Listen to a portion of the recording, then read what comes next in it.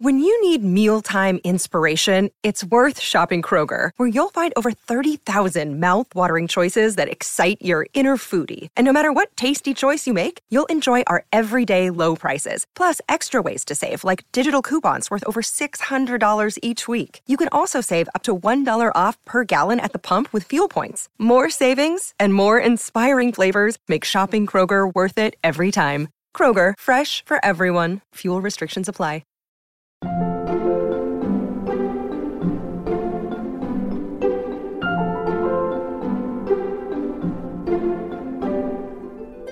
Part of the reason that I wanted to do the research in the way that I did, where I actually did the thing with my own hands, I would notice like, oh, the pink of the sunset is a little bit different today, or this flower is budding that wasn't yesterday.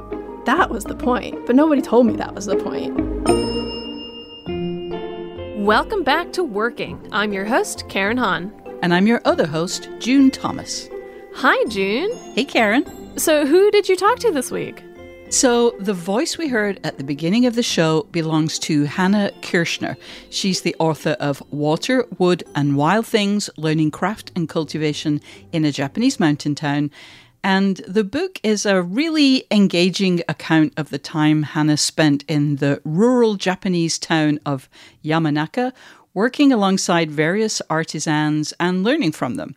It's an appreciation of traditional arts like sake brewing, wood turning, and duck hunting, to name just three, and a meditation on why people choose to do those things. Oh, wow. Well, I can't wait to hear the interview, and I can't wait to hear the Slate Plus segment this week either. What did you guys talk about? So I asked Hannah if there was one of the 10 or so different fields that she learned about that she really connected with. And we talked about the chapter that really stuck with me, which was when she cultivated rice naturally using hand tools and without any agricultural chemicals. Wow. And how that changed the way she eats and she appreciates her food. That's incredible. So listeners, if you haven't already, why not join Slate Plus and listen to this fascinating new segment? As a member, you'll get no ads on any of our podcasts, unlimited reading on the Slate site, and member-exclusive episodes and segments from us and other shows like the Culture Gabfest and The Waves. To learn more about becoming a Slate Plus member, go to slate.com/workingplus. Okay, let's hear June's conversation with Hannah Kirschner.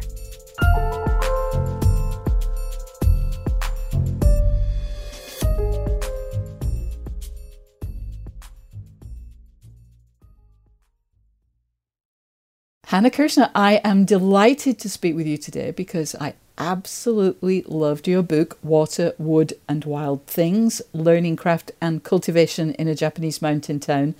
Let's begin with you telling our listeners what the book is about. Well, it's about the town of Yamanaka Onsen, which is in Ishikawa Prefecture in Japan. So it's this little mountain hot spring town. And I spent a few years there following the work of the people literally making the culture of the town. So artisans and artists and farmers and hunters and foragers. And with each person, I spent a few months or even a few years apprenticing to them or tagging along, learning from them to see how they make the things that they do and also why and their relationship to work and tradition and how all these things weave together into the culture of the town and the community too. Yeah. The first time I went to Japan, I wrote a series for Slate. It was about artisans. It was about shokunin. They were in the Tokyo area, so quite different from this countryside place that you were based in.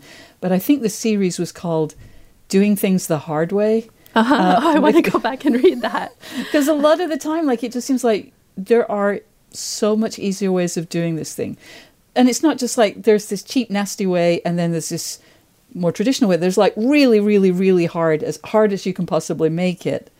And that's kind of how certain kinds of Japanese craftspeople tend to work. And a lot of the people, not all of them necessarily, but a lot of the people you write about have that approach to life, it seems to me.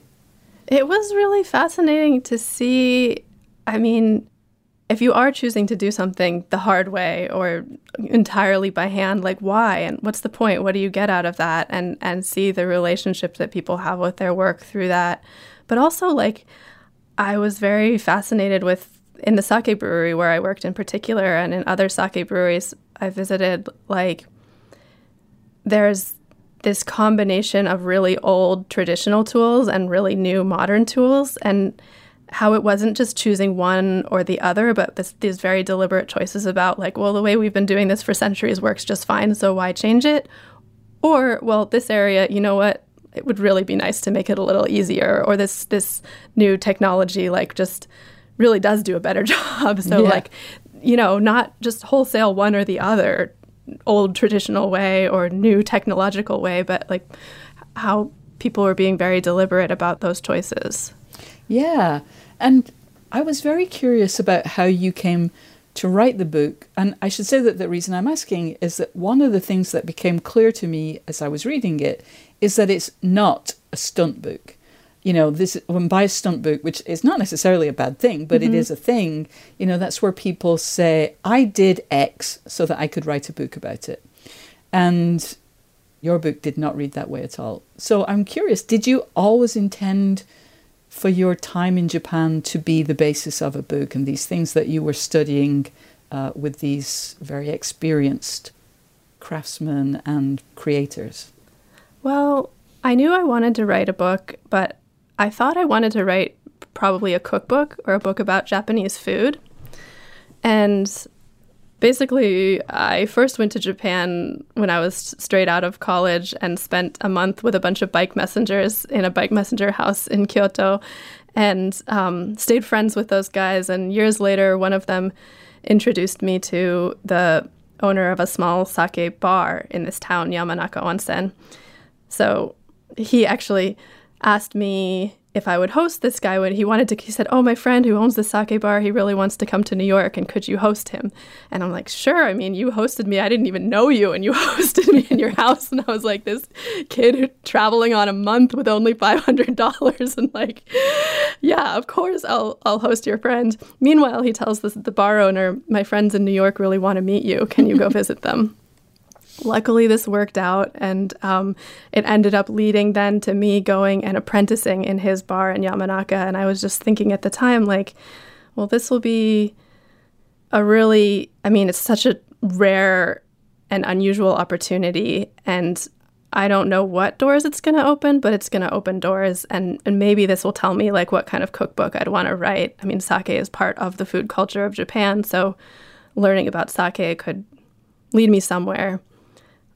But what it led to, instead of a cookbook, you know, I as I said, like, I met all these different people making the town's culture. Like, a bar can be sort of a community hub. And so I met this guy who was, like, making charcoal in his village, where that used to be the main industry, and now he's the only person living in that outer village of Yamanaka.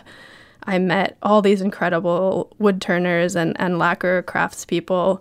And I realized the book I wanted to write was, like, how do all these things, if you think about a Japanese meal, like, how do all these things come to the table?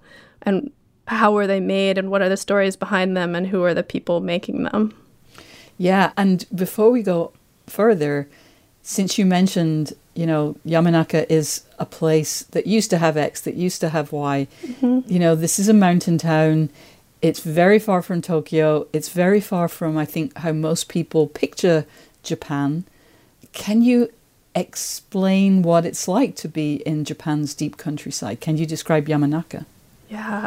I mean, for me, the first thing I noticed was just in the geography and the landscape, like the striking similarities to the Pacific Northwest where I'm from.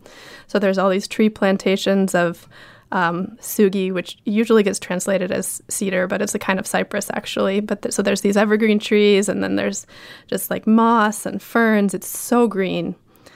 It's very humid all year round, so it's cold and wet in the winter and really humid and muggy in the summer.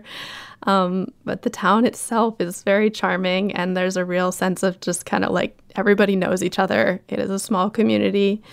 And because it's a hot spring town, it has an onsen. It's been a tourist destination for over 1,000 years. So 1,000 years. It hasn't been, it's not spoiled by that tourism somehow. This town's not jaded. Instead, I think it's sort of had this effect of there being cultural exchange, even though it's this really tiny place. It used to be somewhere that the merchant sailors would come in on their break and stay there. It used to be a sort of a religious pilgrimage for the hot springs too. And so there's always been people coming and going from other places. And, you know, it supports the craft industry because there's people coming who want to buy souvenirs. So that's how it ended up being this wood turning town too, is that the wood turners could sell their wares as souvenirs. And their materials are right there in the forest. So, So Hannah, what is wood turning? So it is using a sharp tool to shape a piece of wood that is spinning on a lathe. In Yamanaka, you're mostly making cups or bowls and carving this shape out as this hunk of wood spins very fast. You have pedals to control it, kind of like, I mean, to me, I thought of like a sewing machine. But Yamanaka has its own distinct style of lathe, and all the craftsmen make their own tools to use with this kind of lathe. To the extent that this kind of town is written about in the, let's just say, the Western media, it's as places that are dying, or certainly shrinking, disappearing. All of those words seem very negative, but it's also just kind of reality. A lot of even the crafts that you're talking about, you know, maybe the last person doing it, maybe they're even the people that you write about are doing it for the last time. How did you approach that question of the decline in a place that you clearly love so much and write about so lovingly and full of affection for, while kind of dealing with that? Is it even going to be there? That's certainly a reality, that small towns in Japan are losing population and have been for a long time, that, you know, the young people go to the cities because that's where there's more opportunity, and people don't want the hard life of being a farmer or working with their hands necessarily. But I noticed right away, too, that there were young people moving there because they were interested in that kind of life. So, yeah, like Mika Horie, the paper maker and photographer that I write about, she moved from Kyoto to Yamanaka because she could harvest the materials for her paper herself, make her paper, and then she takes photographs of the landscape and makes cyanotypes on her handmade paper. You know, and then some of the people farming also left other work and moved there because that they wanted to have a life where they were more connected to the source of their food. And then like Takehito Nakashima, the wood turner that I write about, he grew up there and is practicing this very traditional craft of wood turning, but at the same time, he's both an artisan and an artist, and really trying to sustain a tradition. But at the same time, like he said to me, like, well, you know, tradition's not just something in the past, it's something that we're making. So he says, you know, I hope that I'm making things that 100 years from now people will say are traditional. Yeah.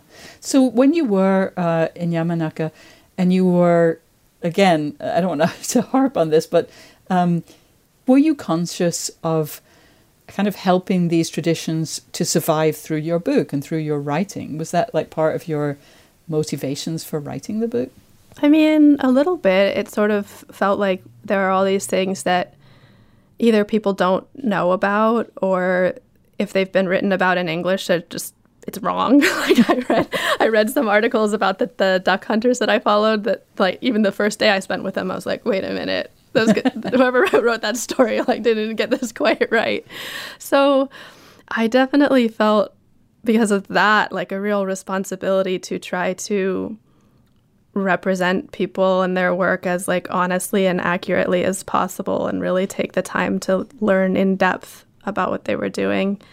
And I don't know, I don't think it's really like my place to be like, oh, we should save these crafts. I mean, so yeah, I wanted to honor and document these crafts, these, and it's not just crafts, but the work that people are doing, because it's beautiful, it's meaningful, it's connected to history in all sorts of fascinating ways too.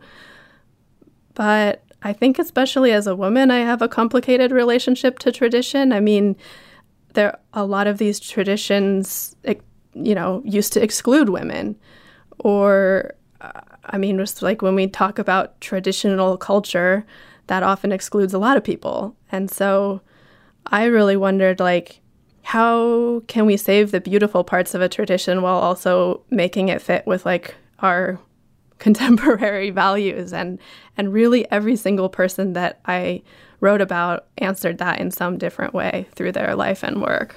Yeah. And of course, that is a good opportunity to bring up something that is very, feels very salient.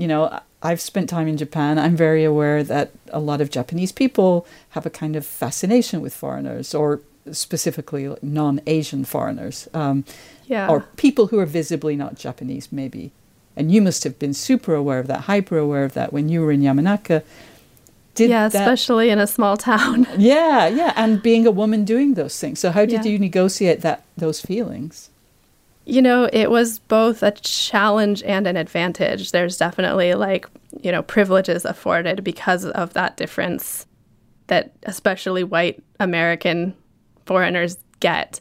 And also being treated as a perpetual guest, which can be really annoying, but it also can mean that you're forgiven for all sorts of social faux pas, or that people, want to show off to you or share with you. So it definitely took time to sort of get past that in my relationships with people.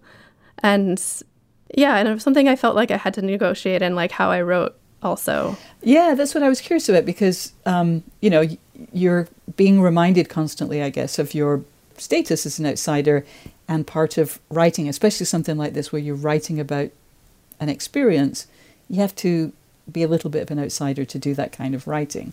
Like, do you think in some way it helped? Oh, yeah, it did help in some ways because, people were a little bit more willing to, like, share or open up. But sometimes it was the opposite. Rural Japan, and I think this is kind of true of rural places in a lot of the world, can be very insular. And so much is based on trust and relationships. And so if you're an outsider, a lot's just, like, closed off to you. And, like, my friend who's from Kyoto, actually the bike messenger who first connected me with Yamanaka, he works in the town now too. And, like, now that I've been living there for a few years, he's like, oh, I'm more of a foreigner here than you are, Hannah. So, like, somebody from just even the next town over can be considered a foreigner. Somebody from the big city is really a foreigner. So, but there's that flip side to that, is that once you're in, suddenly all these doors open. So the sake brewery I worked in, they had not had a woman or a foreigner in 14 generations of being in business. Not so much that they were opposed to it, it just hadn't been done. And it's a small brewery, so they don't really, like, give tours or anything like that. So even just to get to go look inside, like, took a lot of convincing.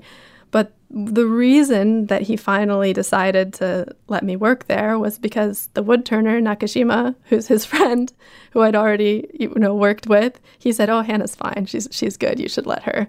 And so a lot of things worked like that too. So, two sides to the same coin.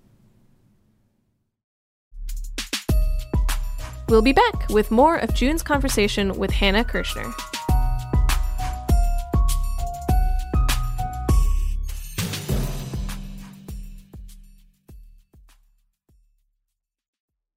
Another day is here, and you're ready for it. What to wear? Check. Breakfast, lunch, and dinner? Check. Planning for what's next and how to save for it? That's where Bank of America can help. For your financial to-dos, Bank of America has experts ready to help get you closer to your goals.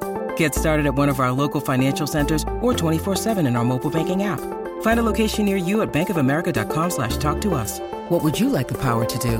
Mobile banking requires downloading the app and is only available for select devices. Message and data rates may apply. Bank of America NA, member FDIC. This podcast is sponsored by Ramp. Are you the decision maker in your company? Consider this. For the first time in decades, there's a better option for a corporate card and spend management platform. Meet Ramp, the only corporate card and spend management system designed to help you spend less money so you can make more. Most corporate credit cards offer points as incentives, but those points amount to less than their worth in real cash value. Ramp's business cards offer you cash back, real money in your pocket. Plus, you control who spends what with each vendor. And Ramp software collects and verifies receipts automatically, which means you'll stop wasteful spending and close your books in hours instead of days. Businesses that use Ramp add up to 5% to their bottom line the first year.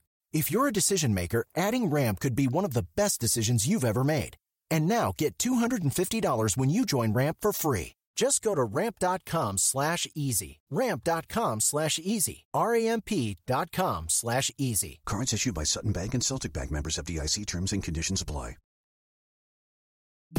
Hello, working listeners. We want to hear from you. Whether it's to ask us for advice on a creative problem, tell us a guest you'd like to hear on the show, or share your own creative triumphs, drop us a line at working@slate.com or give us a ring at 304-933-WORK.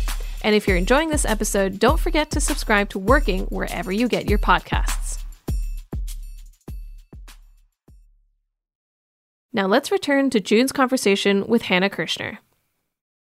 One of the things I was very aware of as somebody who is neither outdoorsy nor strong nor kind of good with my hands in a certain sense was that a lot of the things that you were doing were like really hard labor. And I just kind of wondered, like, I can only imagine you going home and just like passing out. And yet I imagine you kind of had to, make notes, start writing. How did you combine just backbreaking physical labor with writing? Yeah, I was exhausted and I was trying to write this book at the same time, especially the first few chapters I wrote before finishing the book proposal, and there were some things that I'd sort of had in process. But once the book was under contract, I had a year, which stretched to 18 months, but, a year and a half to get it done. So I was doing these experiences. There were sort of three parts to the research. There were the experiences. There was like book research, which I ended up hiring a friend to be my assistant with that. And then there was also interviews with the people, like once I finished the experiences. But I always had like a little Muji pocket notebook in my pocket at all times. So I took a lot of notes just while I was doing things, while I was talking to people. If somebody said something amazing, jotting it down. And, just details of like the weather and how something smells and like little just visual things that I noticed. And then I had journals all over my house, so like in every room of the house, so I couldn't be lazy. Wow. At some point every day in one of those journals, I would write more about, whatever experiences I thought might become part of the book. And then the real writing, the writing of the chapters, I guess I did on the off days when I wasn't out following boar hunters through the snow or lifting huge bags of rice in the sake brewery. It was exhausting, though. I seriously don't know how I did it, because now just like more normal things exhaust me. And I guess it was just the excitement and an energy of like having those opportunities as well as the opportunity to write about them. Yeah. Wow. You mentioned that you hired someone to help you with the research. Can you say more about that, why you did that, and what kind of research help you sought out? Yeah, well, I knew I wanted to include like some history, and also I love like having really precise details. Like if I talk about a volcano that's old, like how many years old is it? Or if I say like rural towns are losing population, well, it's nice to have like some data to back that up. And my Japanese is conversational. It's probably worse than conversational when I started. I'm not fluent and I'm not literate. I mean, I can read a menu, but I can't read a textbook. So, and then I started coming across all these books that were like a local history of one of the outer villages of Yamanaka, or like from the duck pond, like a history of the duck pond, or a cookbook that was all about just that region's cuisine. And it would have just been such a shame not to draw on those resources. So I didn't want my lack of language ability to get in the way of that. So I started talking to a friend of mine who grew up in the area, now lives in Tokyo. He studied anthropology, but was working for like a tech company.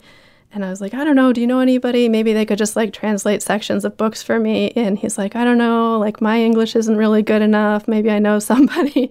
But then I ended up working with this friend. So he had actually, his thesis had been on the woodworkers, the woodturners of Yamanaka, and he grew up there. So he just had such an understanding of the area, and it was really nice to work with somebody who was a good researcher as opposed to like had perfect English. I mean, actually his English is very good, but we just kind of worked out a system where I would send him books and things that I was finding. He would go to libraries in Tokyo where he had access to documents and things that I didn't, like old newspapers and things. And I'd send him a list of questions for each chapter, and he'd give me short answers. And then I'd say, oh, that's interesting. Can you tell me more about that? And we just kind of figured out as we went how to go back and forth. Wow, that's fascinating.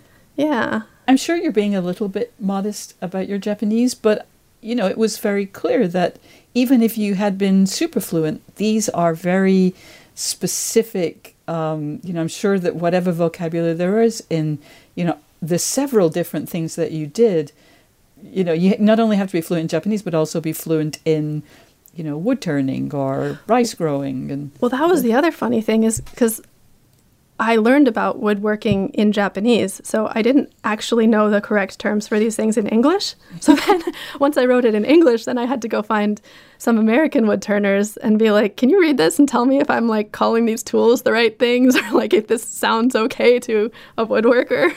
Wow.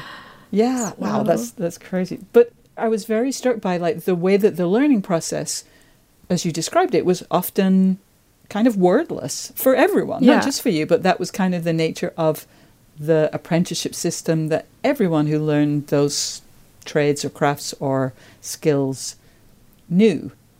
Yeah, definitely. With the more traditional ways of teaching craft, it's not very verbal. There's not a lot of explanation. You're meant to just watch the master and see what they do and sort of do busy work until you figure it out.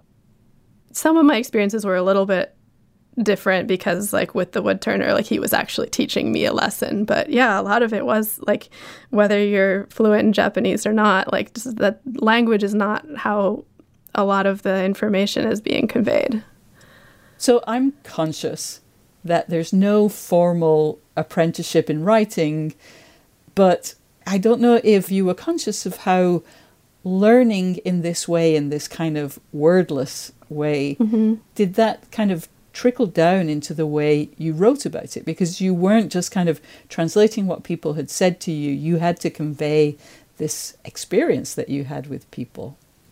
Part of the reason that I wanted to do the research in the way that I did, where I spent so much time with people, where I actually did the thing, whatever it was, with my own hands, is because then I get to learn so much that somebody would probably never tell me in an interview. I could interview them over and over and over again, and they might not articulate that. Just being in the space, seeing how they work, seeing how they interact with their colleagues or their friends. And like, especially with the duck hunters, this was really poignant. Like, they go out there every evening, right as the ducks are leaving the pond from November to February, and they're catching ducks with this, essentially a net on this like Y-shaped frame that they toss into the air right when the ducks fly over, and the duck, they have to intersect perfectly with the duck so that then the duck flies into the net and falls to the ground and is stunned. And it's a really inefficient way to catch ducks. That's clearly not the point. You know? Yeah. I mean, it's a skill. It's a sport, really, more than like a way of gathering food, although I guess in some ways it used to be. But sitting out there with them day after day, like, I would notice, like, oh, the pink of the sunset is a little bit different today, or this flower is budding that wasn't yesterday. Oh, and now today it's blooming. Like, just these details of the landscape, or connecting with, like, oh, I can feel the winds coming from this direction, so that means the ducks are going to behave in this way today. That was the point. But nobody told me that was the point. Like, I had to go out there day after day after day myself to feel that. Totally. I want to go back to, when right at the beginning you were saying how you had originally thought maybe you would do a cookbook. I don't think we really kind of explored what your connection with food was at that point. Sure. I mean, my connection with food is just first and foremost that I love to eat and I love to cook. And ever since I was a kid, like I would make up recipes and throw dinner parties and I thought that I wanted to do something with food, but I had an aunt who was a chef and then left that because it's such a hard life. And I think I knew pretty early on that I didn't need to spend the rest of my life in a kitchen. I have such admiration for people who do, but I didn't want to. And so I eventually found my way to recipe development and testing and food styling, which I have an art background. I actually studied art. So food styling was this great intersection of visual skills and cooking skills. And you put recipes after every section of the book. Did you kind of expect people to make the things that you had kind of told them how to make? Yes and no. The recipes are there partly because that's just my way of relating to and experiencing the world and what I notice and tune into. And it's sort of another layer of storytelling, a way to sort of tell a little anecdote at the end of each chapter that doesn't necessarily fit into the main chapter. But I think the recipes function in two ways. Like, some of them are there so that readers can experience a little bit of Yamanaka themselves. Like, maybe you can't travel there, but you can make this candy or you can make this fried chicken. But others are really more to document. Like, I find it sort of frustrating when I can't find information about these very local foods because I think they don't get written about because, oh, well, you can't find that ingredient anywhere, so nobody writes the recipe in English or shares it outside of their community. And it's still interesting to know how something's made. And maybe if you're lucky and you come across that ingredient, then you'll know what to do with it. But yeah, it was as much about like archiving and documenting a recipe as it was. I mean, I don't think many people are going to be going out foraging for wasabi leaves, although you can mail order them in the U.S. But the recipe that I'm not, I don't really cook anyway. But there's a recipe that involved boar that, I wanted to eat it. I don't think I want to make it because it's way beyond my skill level. But it was like an adventure just reading that recipe. I'm glad you felt that way, that it was an adventure. But actually, that one's not that hard. It's just a stew. It's got a lot of ingredients, but it's just a stew. You just throw everything in there and keep cooking it for a long time. Well, yeah, but you're forgetting the first part, first catch your wild boar. No. Although we have an invasive wild boar problem in parts of the U.S., so 20 or 30 feral ones, right? Yeah. So, one of the reasons I asked about the recipes was, and maybe this is fanciful and weird, but there's an endless fascination with Julia Child. There's a great new HBO Max series that's, I think it just is currently airing, who brought, in a way, French cooking to America. And your book reminded me of some aspects of her first project, The Art of French Cooking. This is the art of traditional Japanese life. This food represents traditional Japan. Did you take inspiration, maybe not exactly from Julia Child, but for anywhere or anyone else when you were kind of conceiving of and writing Water, Wood and Wild Things? I mean, that's incredibly flattering to be compared at all to Julia Child. I mean, I think when it comes to really like documenting Japanese food, that there are other people that have done that really well already, like Elizabeth Ando's work is incredible. But I'm sure, I mean, I've just consumed so many of those books, like Anything and Everything by MFK Fisher, and I'm sure that those things seeped in there, if not intentionally.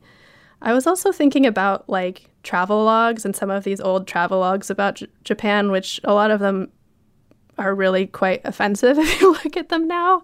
But thinking about like what would a newer version of that form look like, and the illustrations kind of reference that a little bit too. Like I have these pen and ink drawings that a little bit have that feel of like the old travel logs. Yeah. My last question is, the paperback version of the book has just been released, but the hardback came out last year. Were there any surprises for you about the way that the book was received? Well, Unfortunately, most people in Yamanaka can't read it because it's in English. A few did, and I was really touched that they felt that they were well represented. Because, I mean, you know, it's not an expose. I wasn't like telling all the dirty secrets of everybody, but I tried to have an honest representation, which was not always completely flattering. And so that was neat to see that people were so happy about seeing themselves in the pages. And it's just, a lot of people have told me, like American readers have told me that they find it very soothing, which I didn't know that I'd written a soothing book, but I think there's a lot about being in Yamanaka and that landscape and the pace of life that I find very soothing. So it's nice to see that comes across. Hannah Kirshner, thank you so much for talking with us on Working and for writing your book, Water, Wood and Wild Things. Thank you so much. It's such a pleasure to get to talk to you.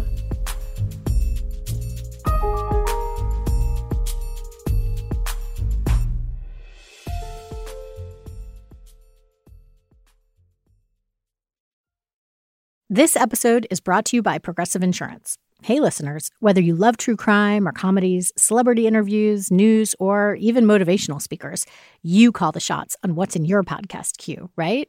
And guess what? Now you can call the shots on your auto insurance, too. Enter the Name Your Price tool from Progressive. The Name Your Price tool puts you in charge of your auto insurance by working just the way it sounds. You tell Progressive how much you want to pay for car insurance. Then they'll show you a variety of coverages that fit within your budget, giving you options. Now, that's something you'll want to press play on.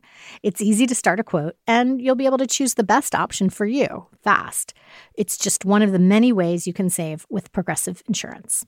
Quote today at Progressive.com to try the Name Your Price tool for yourself and join over 28 million drivers who trust Progressive.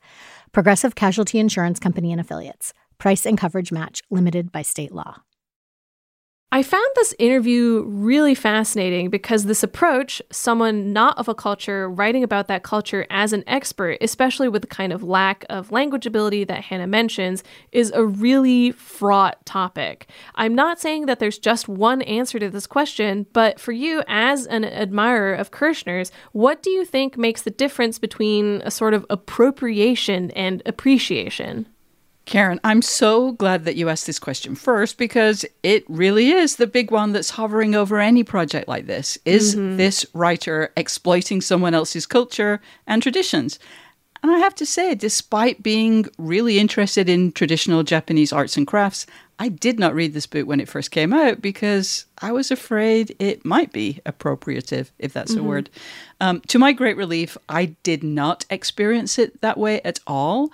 And some of the reasons I think that the book comes across as a very loving appreciation are, first of all, she put in the work. Like, literally, she sweated in the sake brewery. She toiled under the sun and in the rain and among the bugs to grow rice. You know, she put her fingers at risk to turn wood. She wasn't sitting watching someone do this stuff.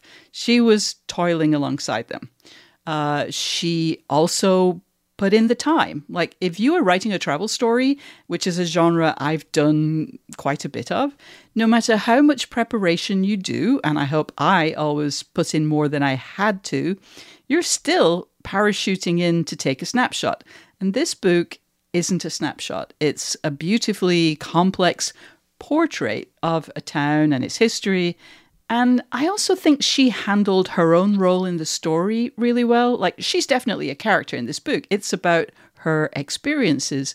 But at the same time, if we continue with the slightly strained analogy of the book being a painting of Yamanaka, she's not the person who's rendered in most detail. The people who live and work there are beautifully filled out because they're the ones that matter. They're the reasons that she's there. And she never loses sight of who or what is important in this book.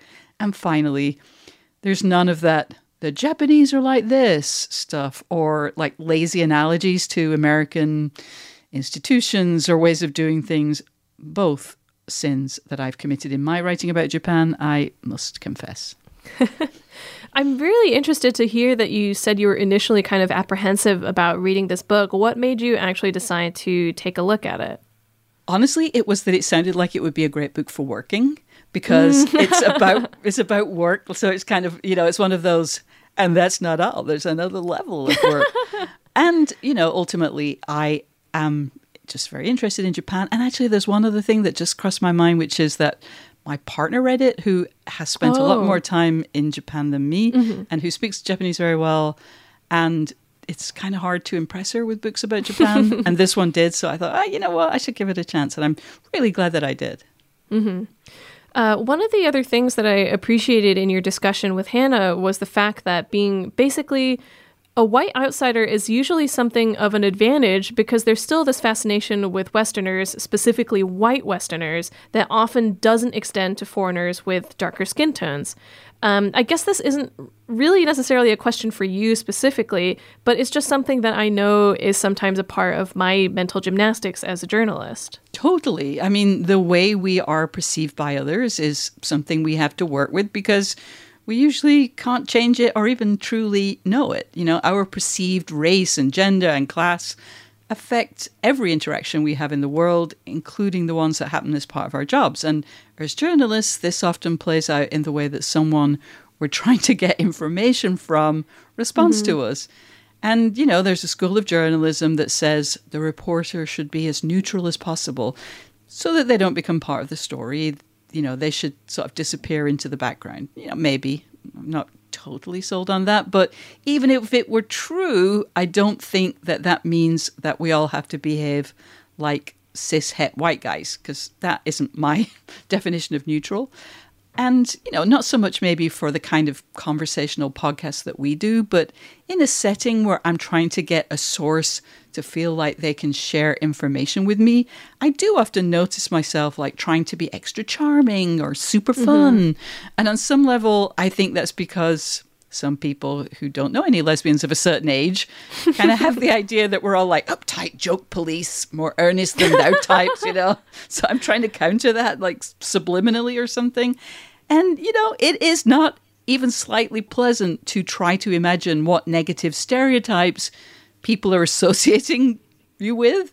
So I'll be maybe a little bit of a Pollyanna and say that there are also ways that this can be a benefit. Like Hannah Kirshner, yes, was the only non-Japanese person doing these things in Yamanaka, but she had really significant things in common with the other people who were drawn there by their interest in these crafts and traditions. And, there are definitely occasions when your identity can create a deeper connection with your source. Their mother is a lesbian or their partner is an immigrant. You both like manga, whatever it might be. It can also work in your favor. Mm-hmm. Sort of on that note, I wanted to talk about building trust with the subject. How do you do that? Because it's often very difficult to do. And then on top of that, extremely easy to break that trust. No, it totally is. And it's something that you have to negotiate anew every single time you talk to someone. It's not like, oh, I'm established now, everybody knows. No, it doesn't work like that. And I also understand why people are wary of speaking to journalists or writers. We ask a lot of them. We're often asking them to share something it would be, let's just say, convenient to keep quiet about. And so I think ultimately you just have to be as honest as possible. Like one thing that often happens, I find, before people will talk to you, they'll say, well, what's your angle going to be? And, like most writers, I imagine, I don't think I ever know the answer to that question until I've written the story and it's gone through editing. And I never want people to think, oh, she told me it was going to be, and then, so, not making promises that you can't keep. And also something that Hannah mentioned, which is keeping your notebook or your recording device quite visible. I think it's really good to remind people why you're there. Mm-hmm. And I also want to talk about something that you cover, which is the experience of working with a research assistant, partially because I recently did it for the first time and almost felt kind of nervous about it. I'm so used to working by myself as a journalist and a writer. And granted, Hannah's experience seems to have mostly been because of the language barrier and needing someone to translate. But how do you learn to let someone into your project? I also have really limited experience of this. I'd say probably like the closest analog for me has been working with a fixer for a couple of stories I've written about Japan. I had people help me with logistics and also serve as an interpreter. And it was just very clear that it was necessary. You know, my Japanese is very rudimentary. And even though my partner's is very good, you know, between the time difference when it comes to setting things up and jet lag when you get there, it just feels like working with someone would just make things go much smoother. I have to say, though, I've never just hired someone cold. I've always been able to kind of work with people that I already had a certain connection with. But one thing specifically about language, I think a journalistic setting is perhaps the only time when I really want to communicate in English, if at all possible. And even when I speak the language well, I want any quotes to be in the subject's language, not my translation. Like, I've interviewed Pedro Almodovar a few times, and he tends to switch between English and Spanish. So even though I understand his Spanish, I prefer to have an official English version to quote from. And he's usually accompanied by an amazing interpreter who is actually a woman who's a very eminent scholar and professor. So it's very helpful. Wow. Do you feel like you learned anything from that process of working with a research assistant for the first time? Do you think it'll going to be easier next time around? I think I would have a better idea of it next time, because in this particular instance, my research assistant was brought in pretty late in the process, and also someone who was found by my editor and not by me. I had no personal connection to this person before I started working with them in that capacity. And I feel like it's partially just sort of feeling still kind of young or green, and that I didn't have the authority to tell someone what to do in order to help me. And it also sort of feels like this is technically all stuff that I could do. It wasn't like translating where I really needed someone to do that for me. And it was sort of like, oh, like I could just do it. Like, why am I burdening someone else? But I feel like maybe if I had to have that experience again, I would take a little more initiative or be a little more certain, or try to be a little more certain in myself in asking for things from them. Yeah. I found Hannah's note about making sure that a proper portrait of the people she was writing about involved not always being totally flattering, which feels like an incredibly anxiety-inducing task. It's something that I feel like comes up a lot in contemporary like profile writing, especially, where obviously, hopefully you're not setting out just to write a puff piece, but at the same time, how do you make sure that you're not burning that bridge? Yeah, for sure. It's hard to tell the truth as you see it and then have everyone you write about be completely happy. And it's probably also that's not the goal. And it's not just about burning bridges. It's that nowadays it's super easy for the people you write about to find that writing and respond, whether that's to be angry or to suggest you got some things wrong or, you know, to be super happy. Like, I think travel writing, especially however you define it, it used to be something that you could just like leave and the people would never know what you wrote. It's more out in the open these days, and I think that's for the good. I think, too, that the situation that Hannah Kirshner was in, where she has made a commitment to the town that she was writing about and she still spends half of her year there, like that's more likely, first of all, to produce a nuanced, accurate picture. And it also is more incentive to be sure you've gotten things right, because you're going to be there again. Definitely. You have to see those people again. Exactly. And so I have one final question from your conversation with Hannah, which is, do you think that you could catch a wild boar? I'm absolutely positive that I could not. I bet you could, though. That's extremely kind of you to say, because I honestly think you could do it, too. Oof. Yeah, I have to tell you, that's one of the few Japanese words that I know. Inoshishi, that's a wild boar. Oh. Because it's one of the 12 zodiac years, so it's easier to remember. Oh, well, you learn something new every day. Well, listeners, we hope you've enjoyed the show, and if you have, please remember to subscribe wherever you get your podcasts, and then you will never miss an episode. And just a reminder that by joining Slate Plus, you'll get ad-free podcasts, extra segments on shows like The Waves and Culture Gabfest, and you'll never hit a paywall on the Slate site. To learn more, go to slate.com/workingplus. Thanks to Hannah Kirshner and to our stupendous producer, Cameron Drews. We'll be back next week with Isaac's conversation with theatre director Awoye Timpo and dramaturg Arminda Thomas. Until then, get back to work.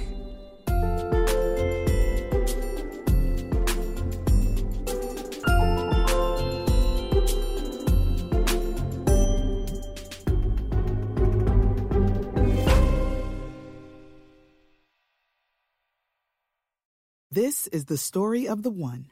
As head of maintenance at a concert hall, he knows the show must always go on. That's why he works behind the scenes, ensuring every light is working, the HVAC is humming, and his facility shines. With Grainger's supplies and solutions for every challenge he faces, plus 24/7 customer support, his venue never misses a beat. Call quickgrainger.com or just stop by. Grainger, for the ones who get it done.